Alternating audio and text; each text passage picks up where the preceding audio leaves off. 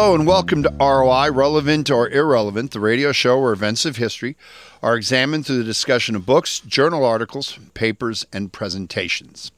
Then historians and history buffs ask the question, what is relevant or irrelevant in today's world? My name is John Kealey, and this is the 529th show of ROI. Our noted guest for today's show is Dr. Meghan Henning, Associate Professor of Christian Origins at the University of Dayton. And she will be talking to us about Hell Hath No Fury, gender, disability, the body, and the conceptualization of suffering in ancient Christian deceptions of hell. Joining us for the second segment of the show will be our history buffs, Brett Monnard and Rick Sweet. So to begin with, welcome to the show, Dr. Henning. Thank you. It's great to be here. Do you mind if we call you Megan? Please. Okay. We call the first segment of the show Fadruk de Naren, and our goal is to give our listeners a little background on the subject. So, can you start us off with some basic information about how hell became part of the early Christian thought and how different of it was then than it is today? Sure. So the way that hell enters early Christian thought is through the ideas that were prevalent at the time around apocalyptic thinking, as well as some of the myths of the broader Greek and Roman world. So these ideas come together from one, Jewish apocalyptic texts on the one side, and Greek and Roman traditions about the descent to Hades on the other. And these traditions are all kind of popular enough by the time of the first century when Jesus and his disciples live and when the gospel authors are doing their writing at the end of the first century that that they make it into a number of the books of the New Testament. In particular, we find the most information about an afterworld or afterlife place of torment in the Gospel of Matthew.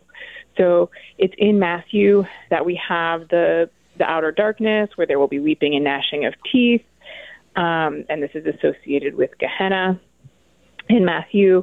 And then you also have Hades mentioned in Matthew. And so people, I have argued that people are starting at this point to understand these ideas as interchangeable. They're starting to think about there being an afterlife space that was a place of judgment and of punishment.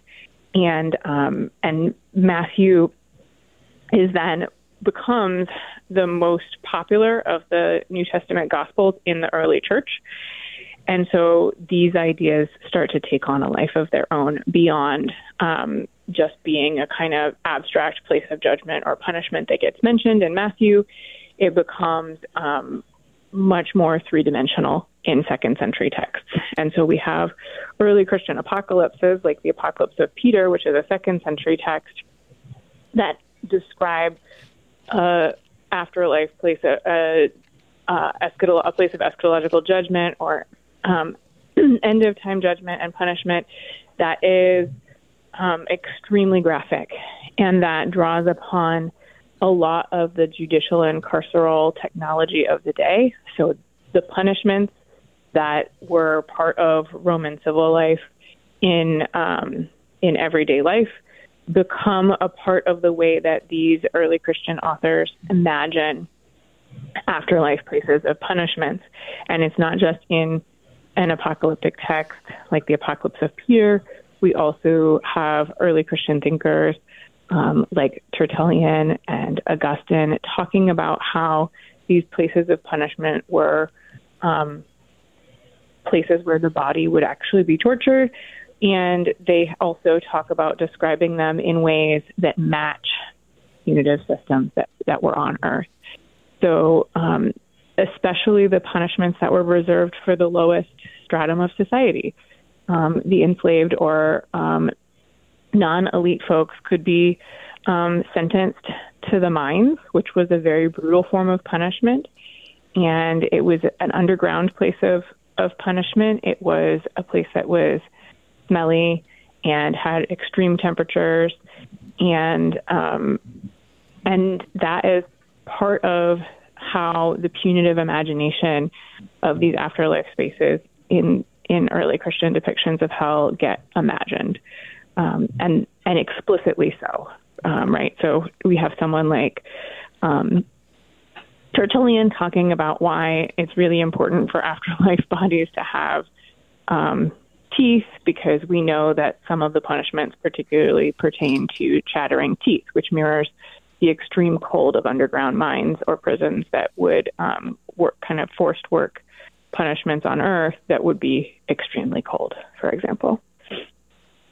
All right. So how many centuries would you say does this concept kind of develop? Because correct me if I'm wrong, Matthew, Mark, Luke, and John are written anywhere from 90 to 160 years after the death of Christ.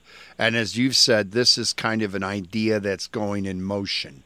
Am I correct in that assessment? Yeah. So scholarly estimates about when the Gospels are written is, sometime between 60 and 90 CE. And then I was just talking about a number of texts that were written between 100 and 200 CE. But then after the Apocalypse of Peter is written, this text that I study are apocalyptic tours of hell that are based off of, sometimes explicitly, sometimes indirectly, off of that first, second century tour of hell. And those texts range in date from the second century CE all the way through the medieval period. They were extremely popular in late antiquity and in the early medieval period. The Apocalypse of Paul is the text that Dante reads before he sits down to write his Inferno. And he says, I just read the vision of some Paul. He's talking about the Apocalypse of Paul there.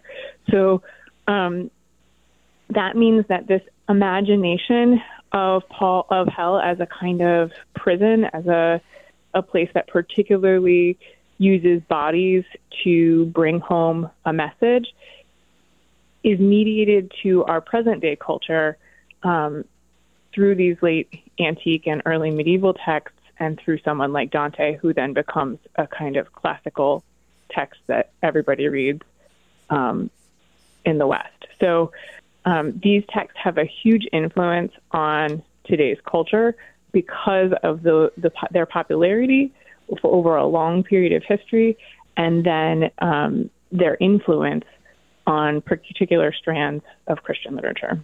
Okay. We have a lot more to talk about, so please stay tuned for the next segment of our show. This is ROI on KALA, St. Ambrose University, 106.1 FM. In times of joy, in moments of grief, broadcasters come through, even when all else fails. Today, with more ways than ever to experience the moments that transform our lives, Americans still choose broadcast radio and television more than all other media combined. We are the local broadcasters of radio and television, reaching more people, touching more lives. Brought to you by the National Association of Broadcasters and this station. Hello and welcome back to ROI, Relevant or Irrelevant, the radio show where events of history are examined through the discussion of books, journal articles, papers, and presentations. Then historians and history buffs ask the question, what is relevant or irrelevant in today's world? My name is John Kealey, and this is the second segment of our show that is referred to as the kitchen table. Our noted guest for today is Dr. Meghan Henning, Associate Professor of Christian Origins at the University of Dayton, and we're talking about Hell Hath No Fury, gender, disability, the body, and the conceptualization of suffering in ancient Christian depictions of hell. Our history buffs to today's show are Brett Monnard and Rick Sweet.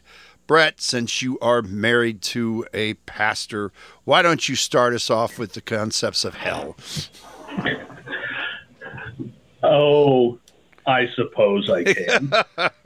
So, Megan, you talk about some of the inspiration apparently for these ideas of punishment coming from actual punishments used by the Romans during the time period. Do we see a lot of back and forth influence between Christians and conceptions of hell? Do we see, for example, either the church fathers in their writings using punishments that were found in the secular world for a particular crime, for a similar sin, or later on, do we see the church or Christian rulers getting the ball rolling a little early and giving people a foretaste of what they could expect if they don't mend their ways?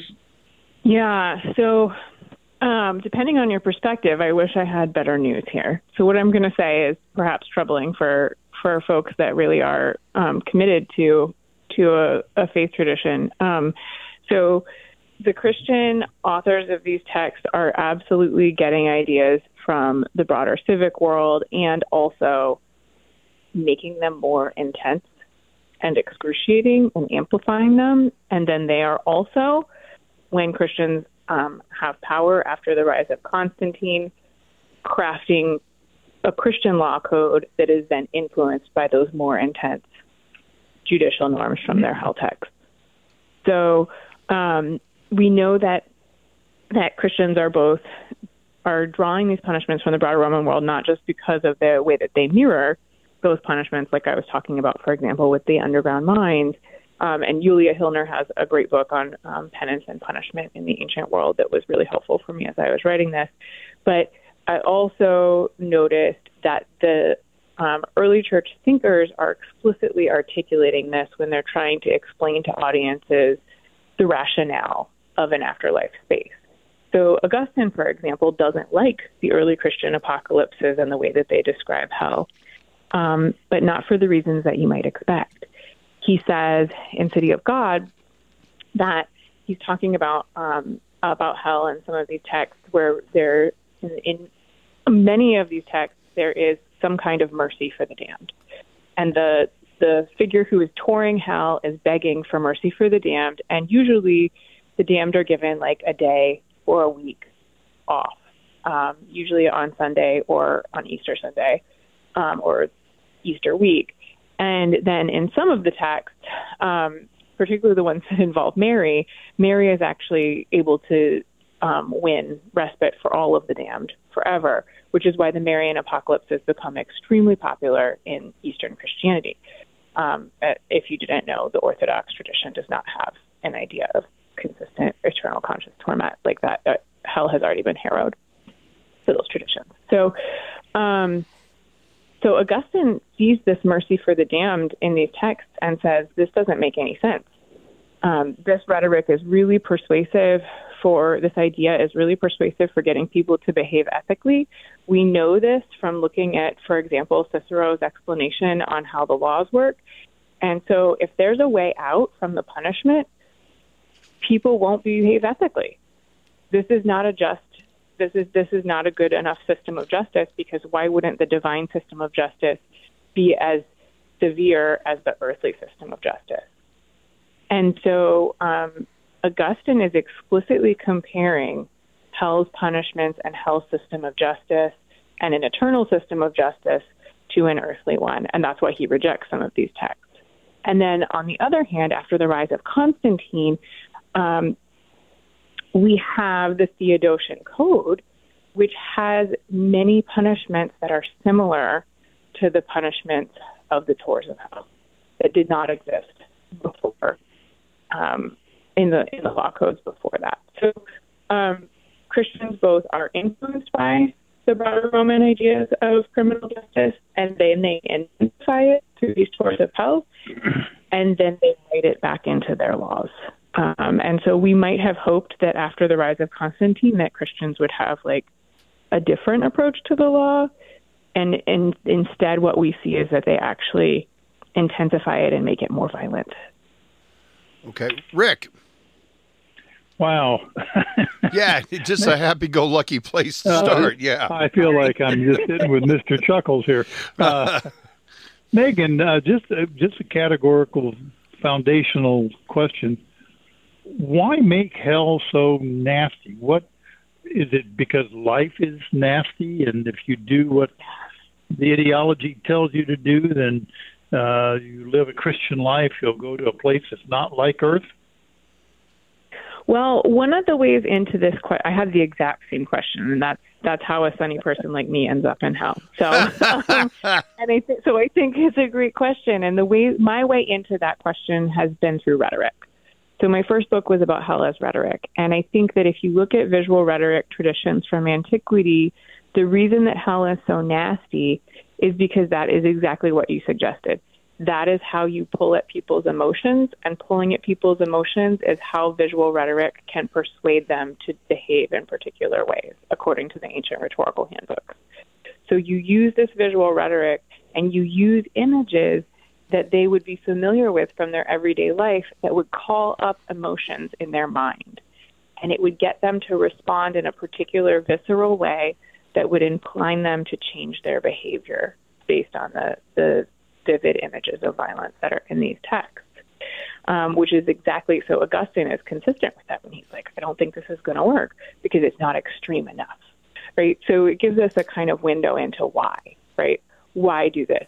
Because you want people to behave in a particular way. So one of the things I'm telling my students all the time is that the way in which these texts get used in the contemporary world, which is from people inside the tradition to try to persuade people outside the tradition to join the tradition, that's not what's going on in antiquity. These are texts by insiders for other insiders about changing your behaviors and your ethical norms and getting people to live according to in the earliest of the texts, to the virtues of the Sermon on the Mount. So care for the other, care for the marginalized in your community.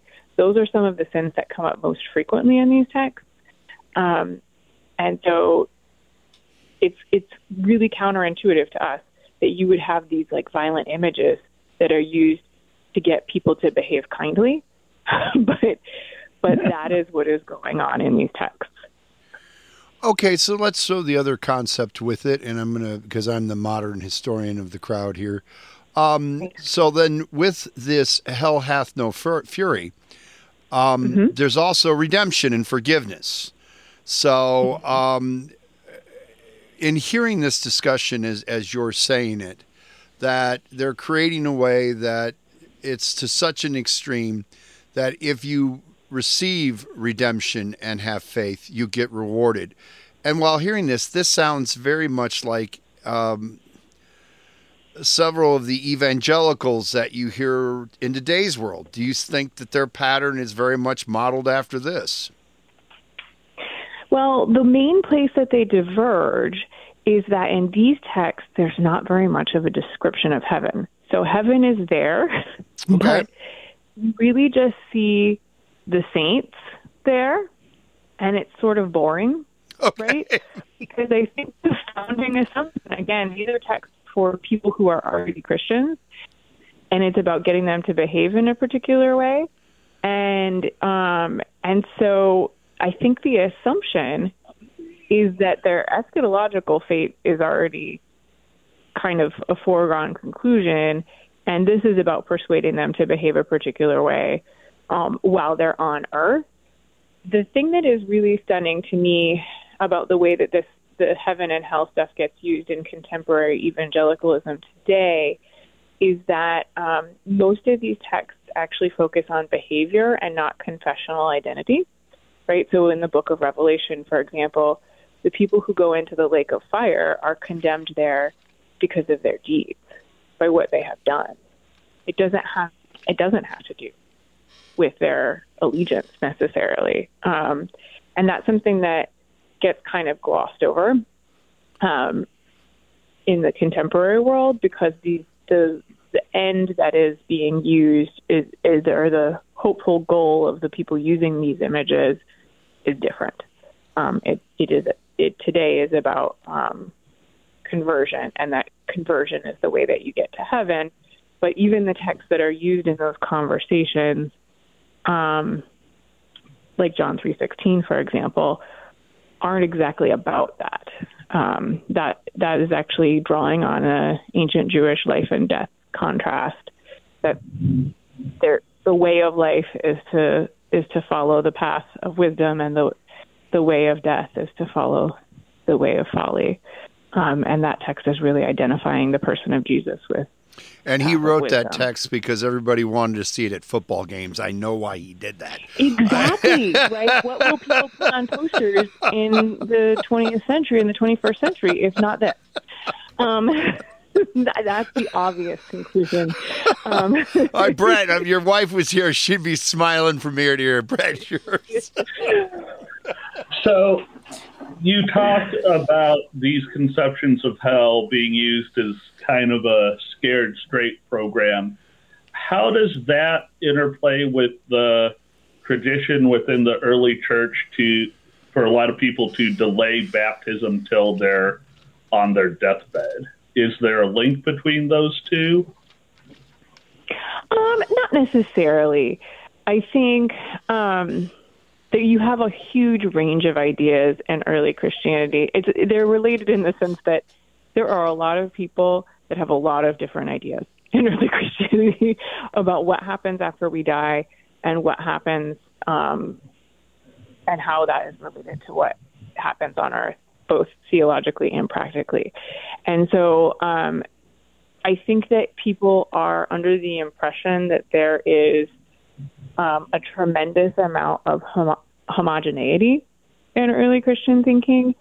And what I have learned from spending so much time in hell is that people imagine the afterlife for a range of different reasons. And even if they're using a trope, like many of my texts are building off of each other and using some of the same stock images or stock punishments, they're still always tweaking it and reimagining it for their own context. So that's one of the things that's really stunning is that in my own lifetime and in the recent history in the United States, that there's actually been a fair amount of kind of static idea building around the afterlife that hasn't really changed for the context or the time. Okay. And that has been rather consistent. Okay. Rick. I'm distracted. I'm looking for my Bible. You gave up on that a long time ago, Rick. You're not going to find it. No, I'd rather lead in hell than follow in heaven. So, now, was this? I mean, you're looking at the intellectual and the literary comments of people in the past writing about or purporting to present images of hell. Were these images? I guess it's the scared straight stuff that Brett brought up. Was this effective in modifying behavior? Because it almost seems like a crapshoot that depending on what the authorities said, you were or weren't doing or did or didn't do, you're going to hell as opposed to heaven. Was it effective? Yeah, I'm not totally sure. I can tell you that John Chrysostom thought it was. He actually says, "I wish I could always be preaching about hell because it's so useful." And he talks in particular about how it's particularly useful for adolescent boys. So there's definitely a tradition in antiquity that suggests that at least some people thought it was effective. But on the other hand, we know that at least in the contemporary world, it does not appear to be any more effective. And in fact, in many cases, it's more harmful. And that could be a mismatch of our context, but it could also be the case, broadly speaking, that these punitive ideas are not only violent in their content, but also violent in their application. Okay. It is customary to give our guests the last word on the show. Meghan, why do you think knowing about how ancient Christians depicted hell is relevant in today's world? And don't try to save Rick with it, so you can leave that answer out. I think it's important for today's world because what we see in antiquity is a violent system of punishment that is not only depicting things according to the criminal justice norms of the ancient world, but also a gendered hierarchy, and a hierarchy that particularly stigmatized the disabled in antiquity. And I think that if we study it, we can avoid bringing that hell to earth today in our own world. Okay, Rick, since you can't be saved, what do you think? Well, I'm just thinking about my adolescence. I'm doomed. I know I'm doomed. I think it's interesting because we need to know from whence some of our cultural elements come from. You know, we take this on faith.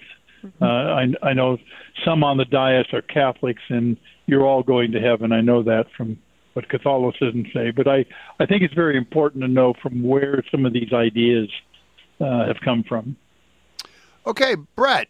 Much like Rick, I think that it's important to know kind of the lineage of some of our intellectual traditions. I just finished teaching early Christianity to some of my junior high students, and the fact that there were hundreds of texts that didn't make the cut was certainly a revelation to some of them.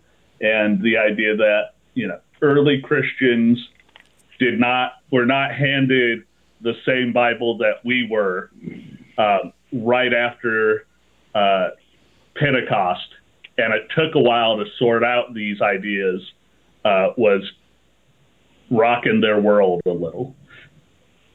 And I agree with that. I think it's a value point. We've all been raised in religious institutions, and you just get this idea that the patterns were already made and laid, and it was done. And it was definitely a lot of discussion, trial and error, and disagreement over the centuries. We'll come back and wrap things up, so please stay tuned to ROI on KALA St. Ambrose University 106.1 FM. You're listening to Relevant or Irrelevant.